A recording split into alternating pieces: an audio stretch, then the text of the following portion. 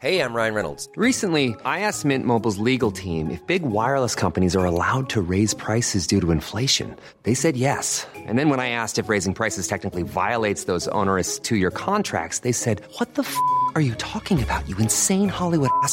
So to recap, we're cutting the price of Mint Unlimited from $30 a month to just $15 a month. Give it a try at mintmobile.com/switch. $45 up front for 3 months plus taxes and fees. Promo rate for new customers for limited time. Unlimited more than 40 gigabytes per month. Slows full terms at mintmobile.com. Want to get a chiseled look in the jawline? Sculpt and shape your jawline with added volume from Juvederm Volux XC. Juvederm Volux XC is an injectable gel specifically designed to be robust enough to improve moderate to severe loss of jawline definition. And it is the first and only hyaluronic acid filler approved for the jawline. Add volume to your jawline for a chiseled look with Juvederm Volux XC. For important safety information and to find a licensed specialist, visit juvederm.com. That's JUVEDERM.com. Not for people with severe allergic reactions, allergies to lidocaine, or the proteins used in Juvederm. Common side effects include injection site redness, swelling, pain, tenderness, firmness, lumps, bumps, bruising, discoloration, or itching. There's a risk of unintentional injection into a blood vessel, which can cause vision abnormalities, blindness, stroke, temporary scabs, or scarring. Talk to a licensed specialist to find out if it's right for you. Visit Juvederm.com. That's JUVEDERM.com. Many of us have those stubborn pounds that seem impossible to lose, no matter how good we eat or how hard we work out. My solution is PlushCare. PlushCare is a leading telehealth provider with doctors who are there for you day and night to partner with you in your weight loss journey. They can prescribe FDA-approved weight loss medications like Wegovy and Zepbound for those who qualify. Plus, they accept most insurance plans. To get started, visit plushcare.com/weightloss. That's plushcare.com/weightloss. Girl, real talk. This whole "it's a new year, time to reinvent myself" trash is not the vibe for 2024. You can find someone who loves you for you, as you are. You don't need to read a stack of self-help books, only eat sad salads, or start meditating at 5 a.m. to be ready for dating. So yeah, my advice is to download Bumble and find someone who embraces you the way you are right now. Let me know how it goes. Say goodbye to your credit card rewards. Big box retailers, led by Walmart and Target, are pushing for a bill in Congress to take away your hard-earned cash back and travel points to line their pockets. Senate Bill 1838 would enact harmful credit card routing mandates that would end credit card rewards as we know it. If you love your credit card rewards, visit handsoffmyrewards.com and tell them to oppose credit card routing legislation paid for by the Electronic Payments Coalition. Memoir writing is inherently risky. It is heart work and it is hard work.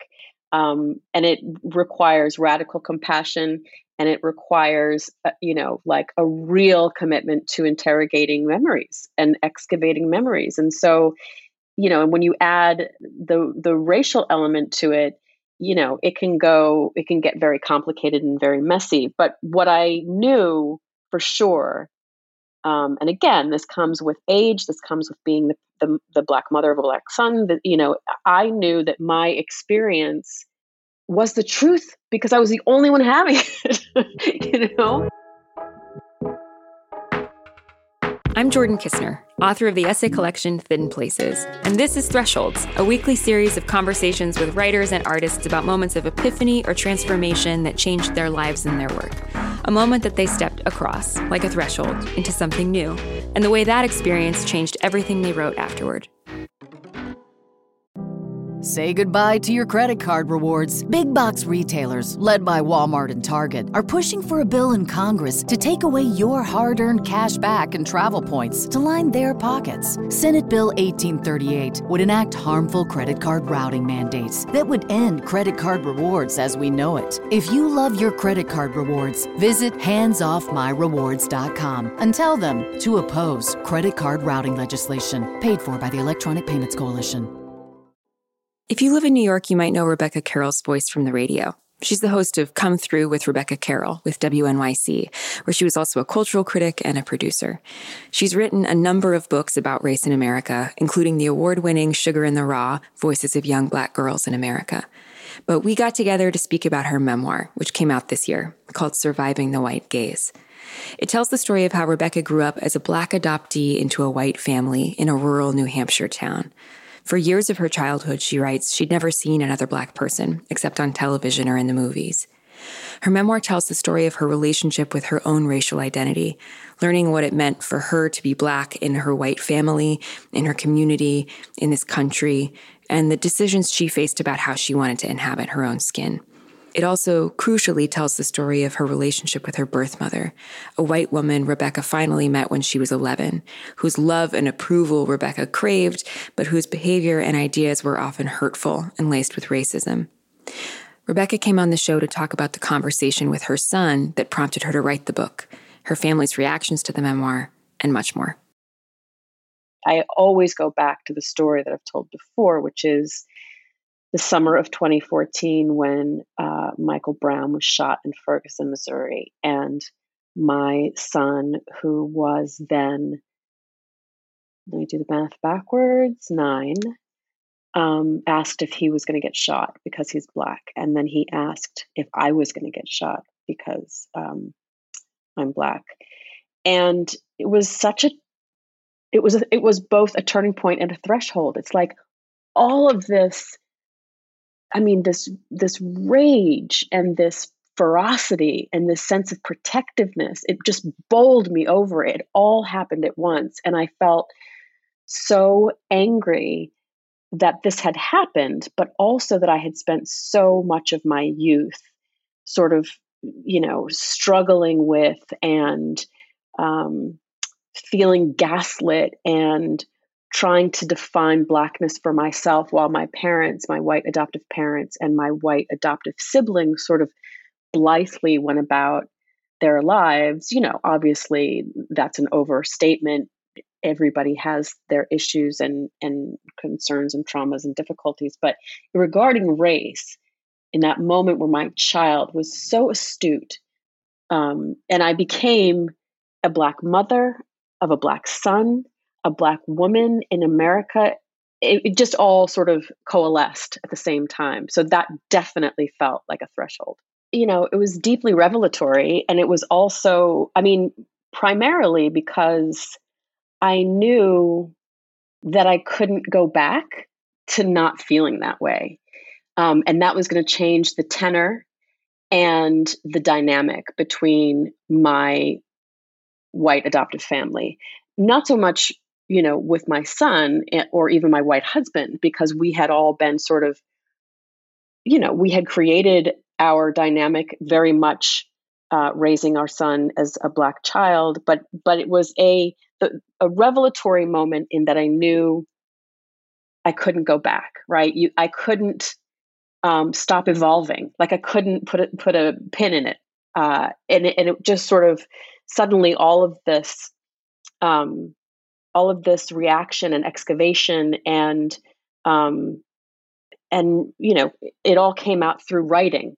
And I was a columnist at The Guardian at the time, and I just started writing these pieces one after the other that sort of touched on an experience that was that my son had really evoked, and our dynamic and our togetherness and our reflection of each other and our closeness. And so, I immediately went to writing and to work through it and to keep the narrative growing, which is to say, I knew I was going to keep evolving, but I also knew that I had to keep sort of interrogating what that evolution meant. Yeah. If you don't mind, I want to press a little further on that word evolution, which feels so lush. What was the specific evolution that you felt like you were being called to in that moment? Could you say a little more about that? Yeah. I think that we all, and I mean, we as human beings, we're here and we grow, right? That is the nature of the human arc. We're born, we grow, we die. But then there is something else that happens if we are willing and open to it. And that is that we evolve, that our ideas grow and change and push and broaden, that our sense of self, our sense of beauty, of integrity, it gets bigger and more encompassing.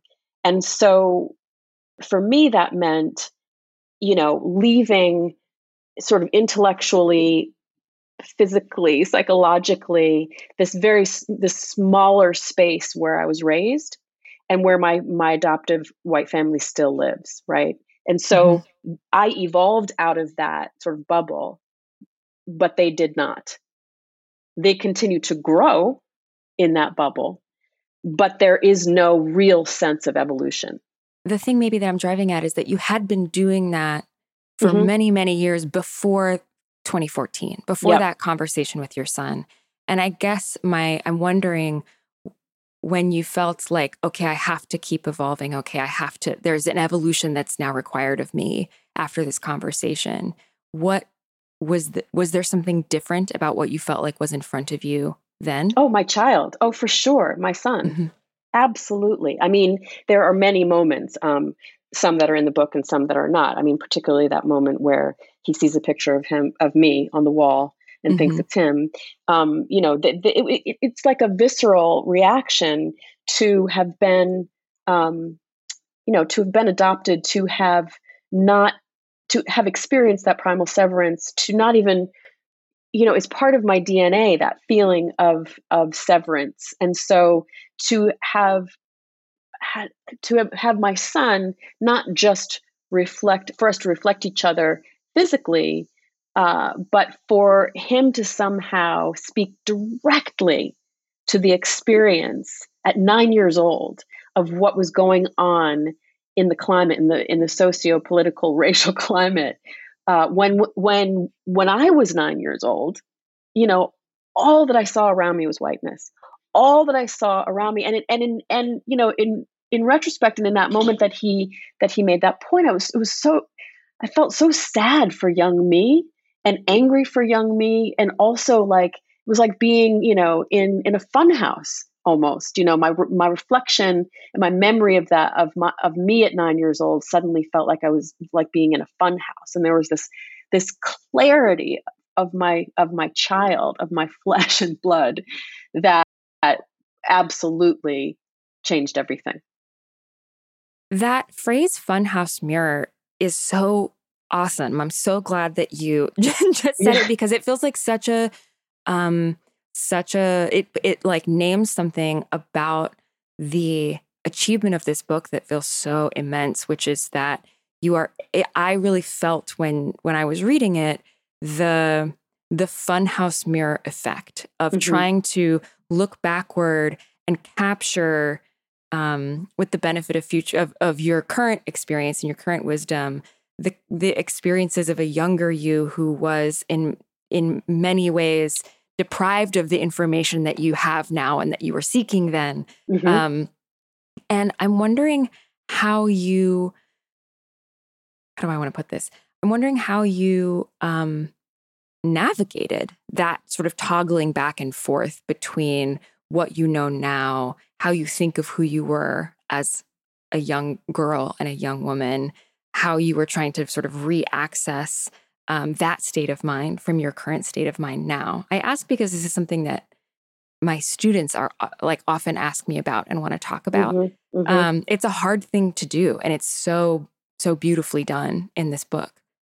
Thank you. I think that this goes back to the idea of evolution, and that is, and also, you brought up the point of not really having any resources or the language that I have now, but I did have my instinct, right? Which is, what I did not have is an instinct paired with the language to contextualize what I was experiencing. And so I have that now.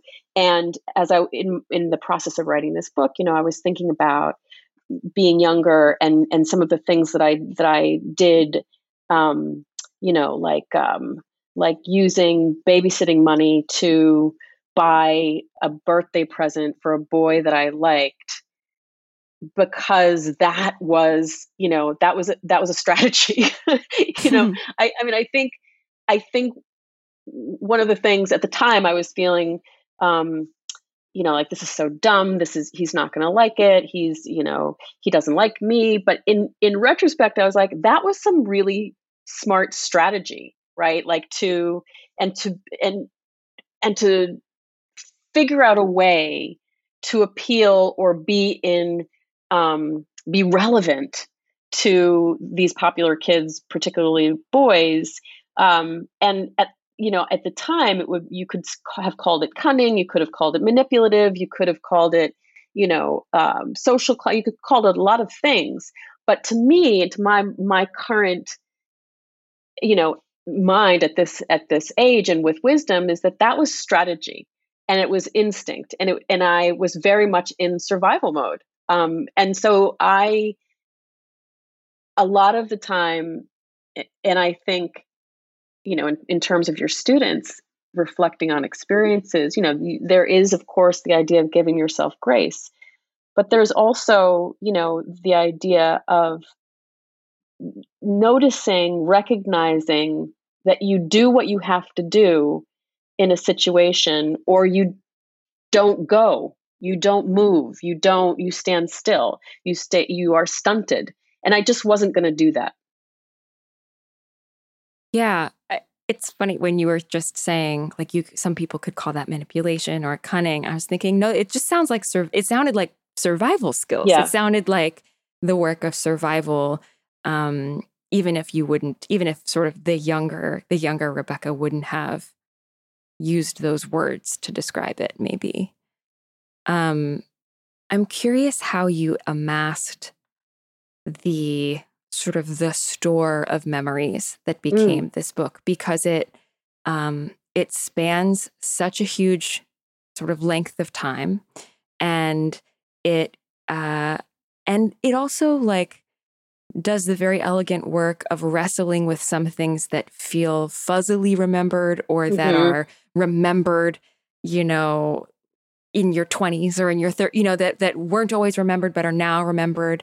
How did you find that material? Had you kept things in diaries? Were you sort of writing fresh?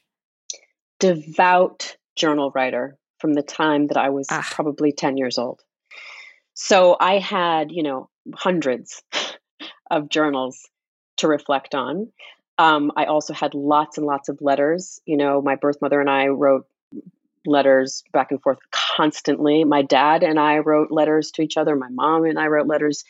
But it was journal writing, letters. And then I've always had a very particularly vivid sense of memory. Like, I have these insane dreams, and always have, that are really vivid.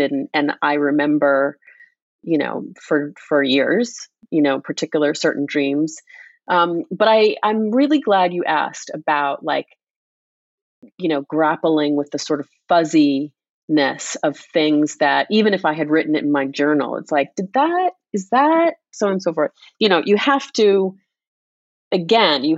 sort of decide, memoir writing is inherently risky. It is heart work, and it is hard work.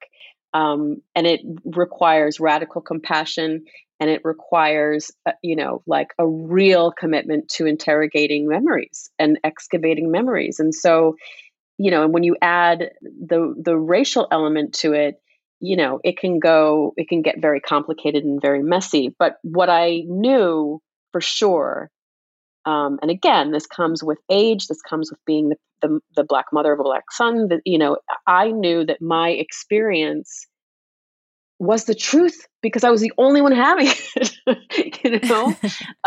and, there are a few things that, since the book came out, and, my family has not taken it well at all.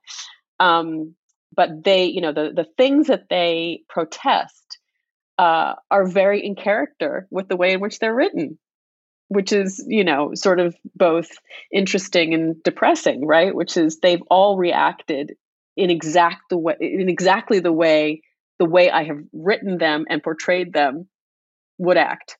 My dad is his major concern is not the racism that I experienced, not the inappropriate behavior from a family member, but that I didn't more effectively revere or articulate the uniqueness of their open marriage. I mean, of course, that's what he's concerned about, because he has an enormous ego. Did you trouble yourself with worrying about that? How it would be received by your family as you were writing or during the publication? So process? Here's the thing. And my therapist smartly said the other day, the response to the book from your family is pretty much your next book.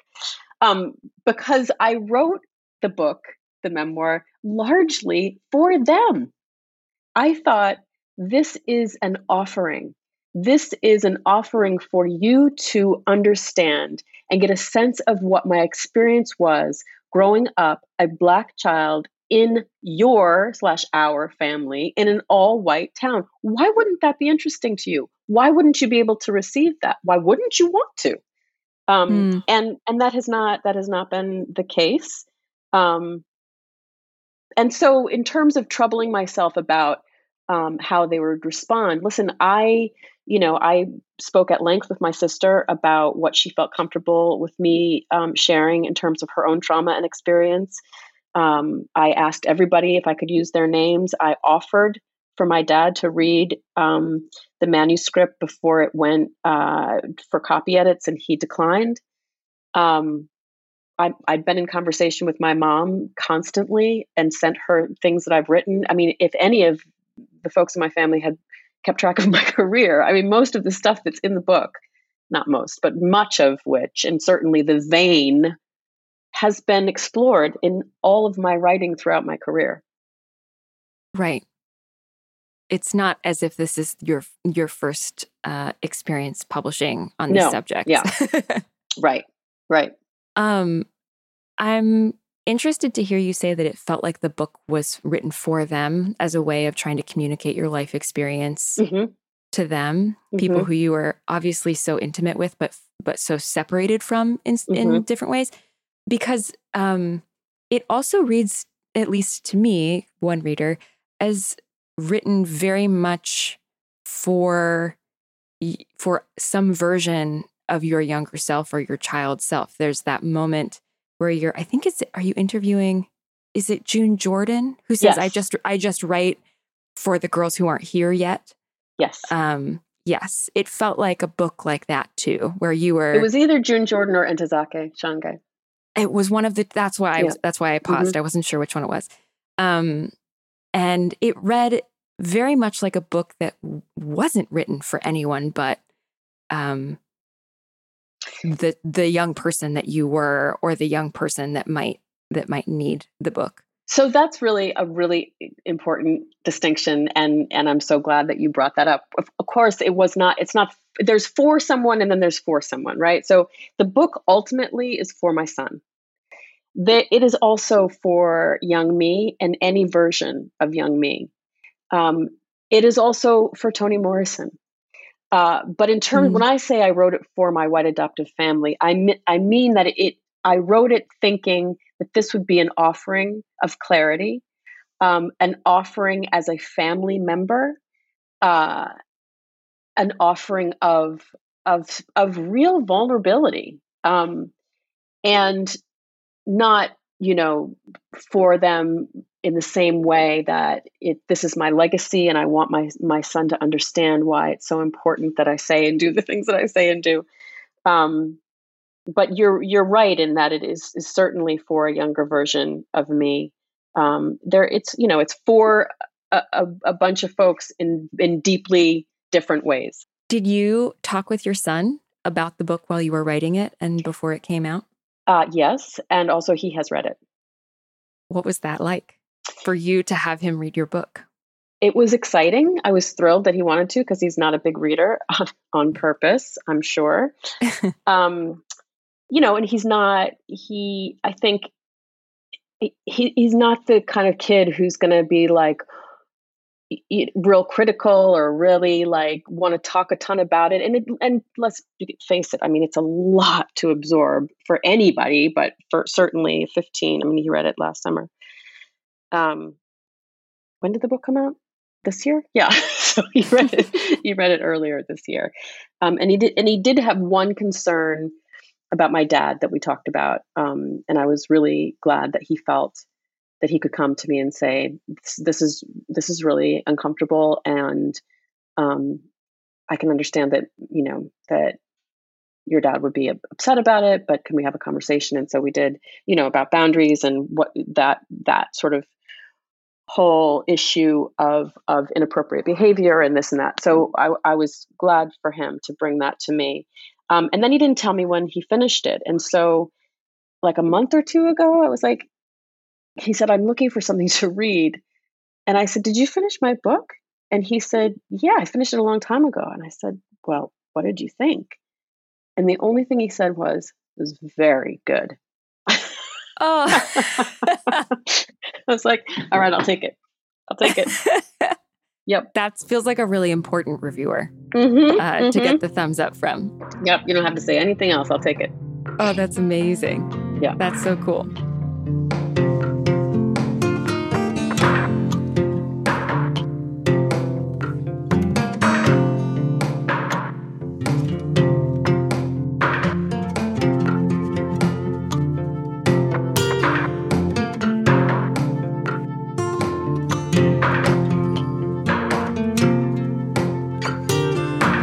Wanted to ask you about how you made decisions around portraying Tess, your birth mother, who you portray as someone who you loved and in many ways idolized, but who we as the readers start to be able to discern is maybe hurtful to you in all manner of ways, starting almost right away and in a sort of increasing way.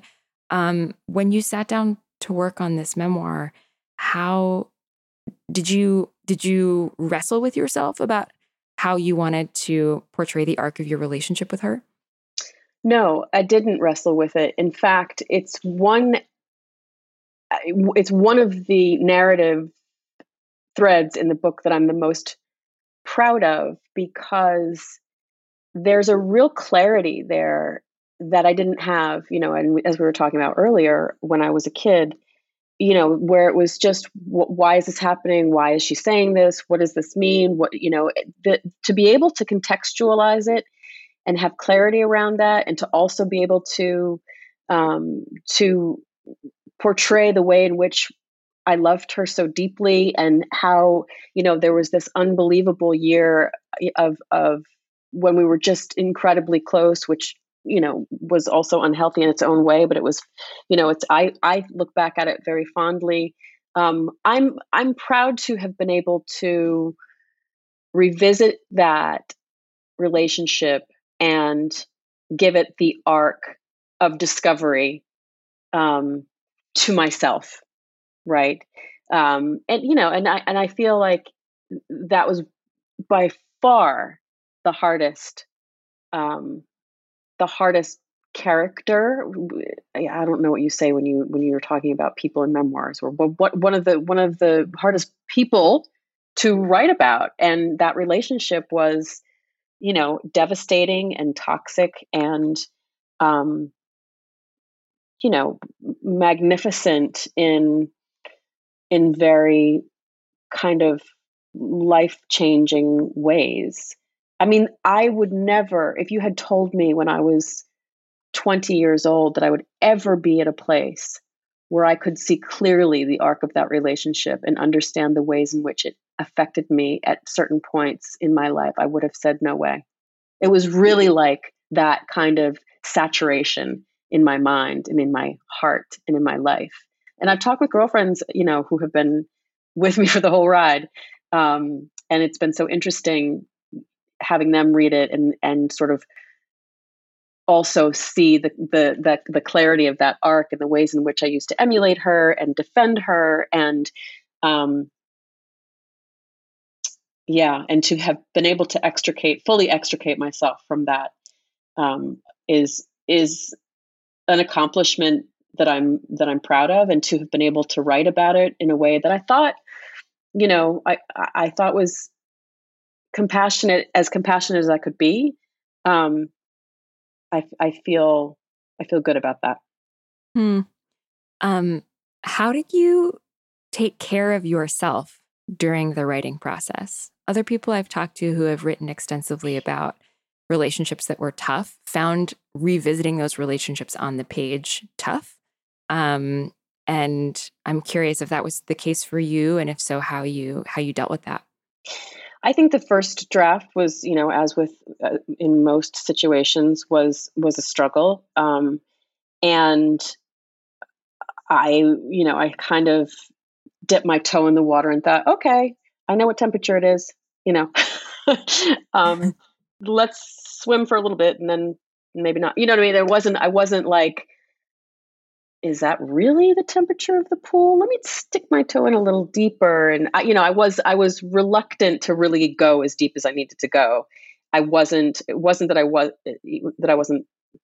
I wasn't prepared for it to require an entirely new skill set.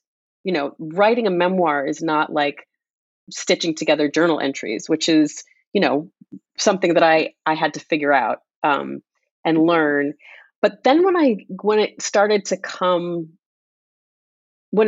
flow, this is so cliche, I know, but it really was like such a joy. It was like such a relief. The whole idea of catharsis was like, this is dope. This is like amazing, right? To feel like I was actually using a craft, my craft as a writer, to tell this story of my life was deeply thrilling to me. And I would say, in terms of the tough relationships, that was also like really like, okay, I am excavating this because it doesn't need to live in my body anymore. In fact, it's doing more harm in my body and in my brain. And I would very much say that about my relationship with Tess. Like, I don't think about that relationship anymore. It lives there. That's where it lives in the memoir. And I think I captured it as well as I could. And I'm glad for it to be out of my body and out of my mind. When you were saying that it felt like having to develop an entirely different skill set, I think that was the word you used. Tell me more about that. What did you feel like you had to learn how to do to write this? Write a memoir. Yeah. All of my previous books are at least in part interview based. And so I would, and I worked as an editor for years, and I'm very into, the podcasts I've done are conversational, and I've been a journalist. And so I know how to write essays and shorter pieces, but the idea of an actual, it is essentially a real, truthful novel. You have to make it read like people want to keep reading, right? It's not just this happened, and then this happened, and so on and so forth. There's a real craft to it. And I had never done that before. Which parts felt especially challenging to you as you were shifting into that mode? Staying on course and not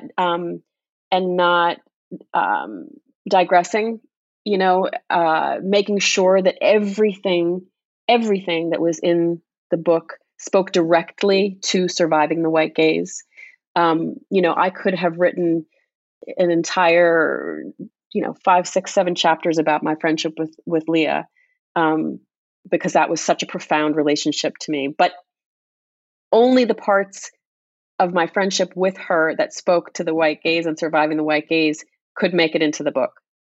And so that was really challenging, because there were, my relationship with Catherine, my dad's lover, there was a lot around that I wanted to include that didn't have anything to do with surviving the white gaze.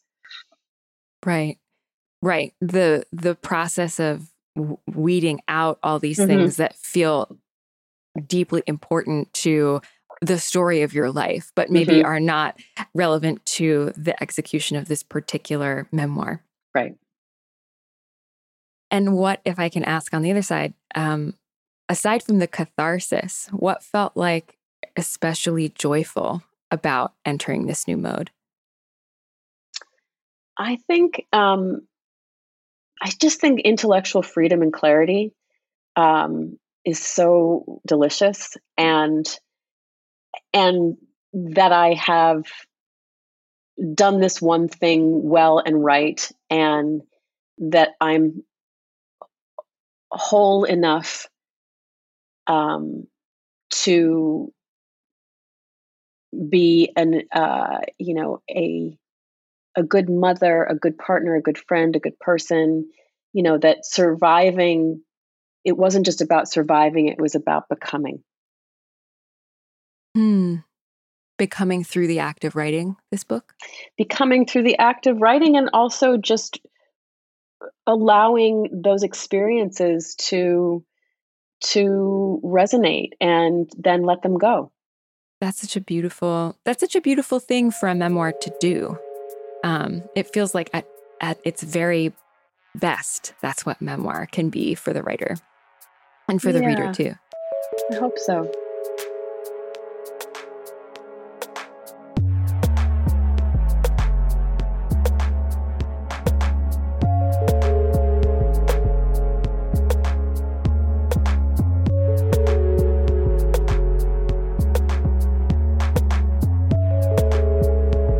Do you feel like you know anything about your story, this story that you've told in this book, that you didn't know when you were at the beginning of the writing process or even in the middle of it?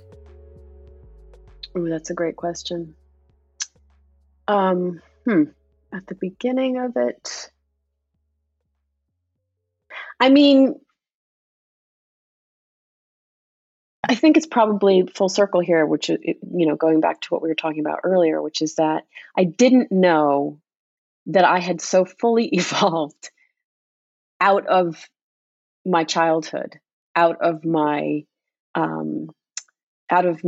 all white surroundings, that there's really no turning back. That even my parents' love for me still exists in that bubble. And that in order for me to receive their love as I know it or knew it, I have to go back into that bubble. And I can't survive in that bubble. It's actually literally dangerous for me. And so I didn't realize that that would be a result and or a revelation. I think we're sort of getting close to time. Is there anything that you think that you want to return to, or that you think I should have asked you that I haven't yet asked you? Anything you wanted to speak to that we haven't touched on yet? I mean, in very much on brand for me fashion, I am curious to know if when you read it, like there was immediately like the first question that came to mind for you. Ooh, what a good question. The first thing that came to mind for me, the first question that came to mind for me.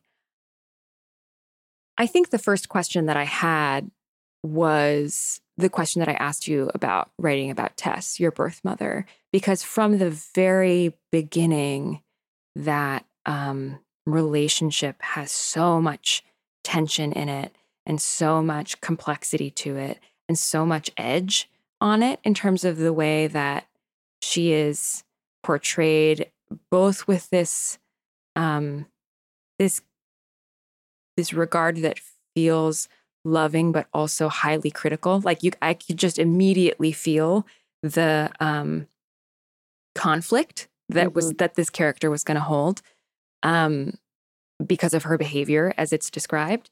And that was my first question, I think, of thinking like, okay, I want to know how she made I want to know how Rebecca made decisions about writing this woman, who's a whole complicated person, as you were saying, and also the portrayal obviously needs to be from your experience of her.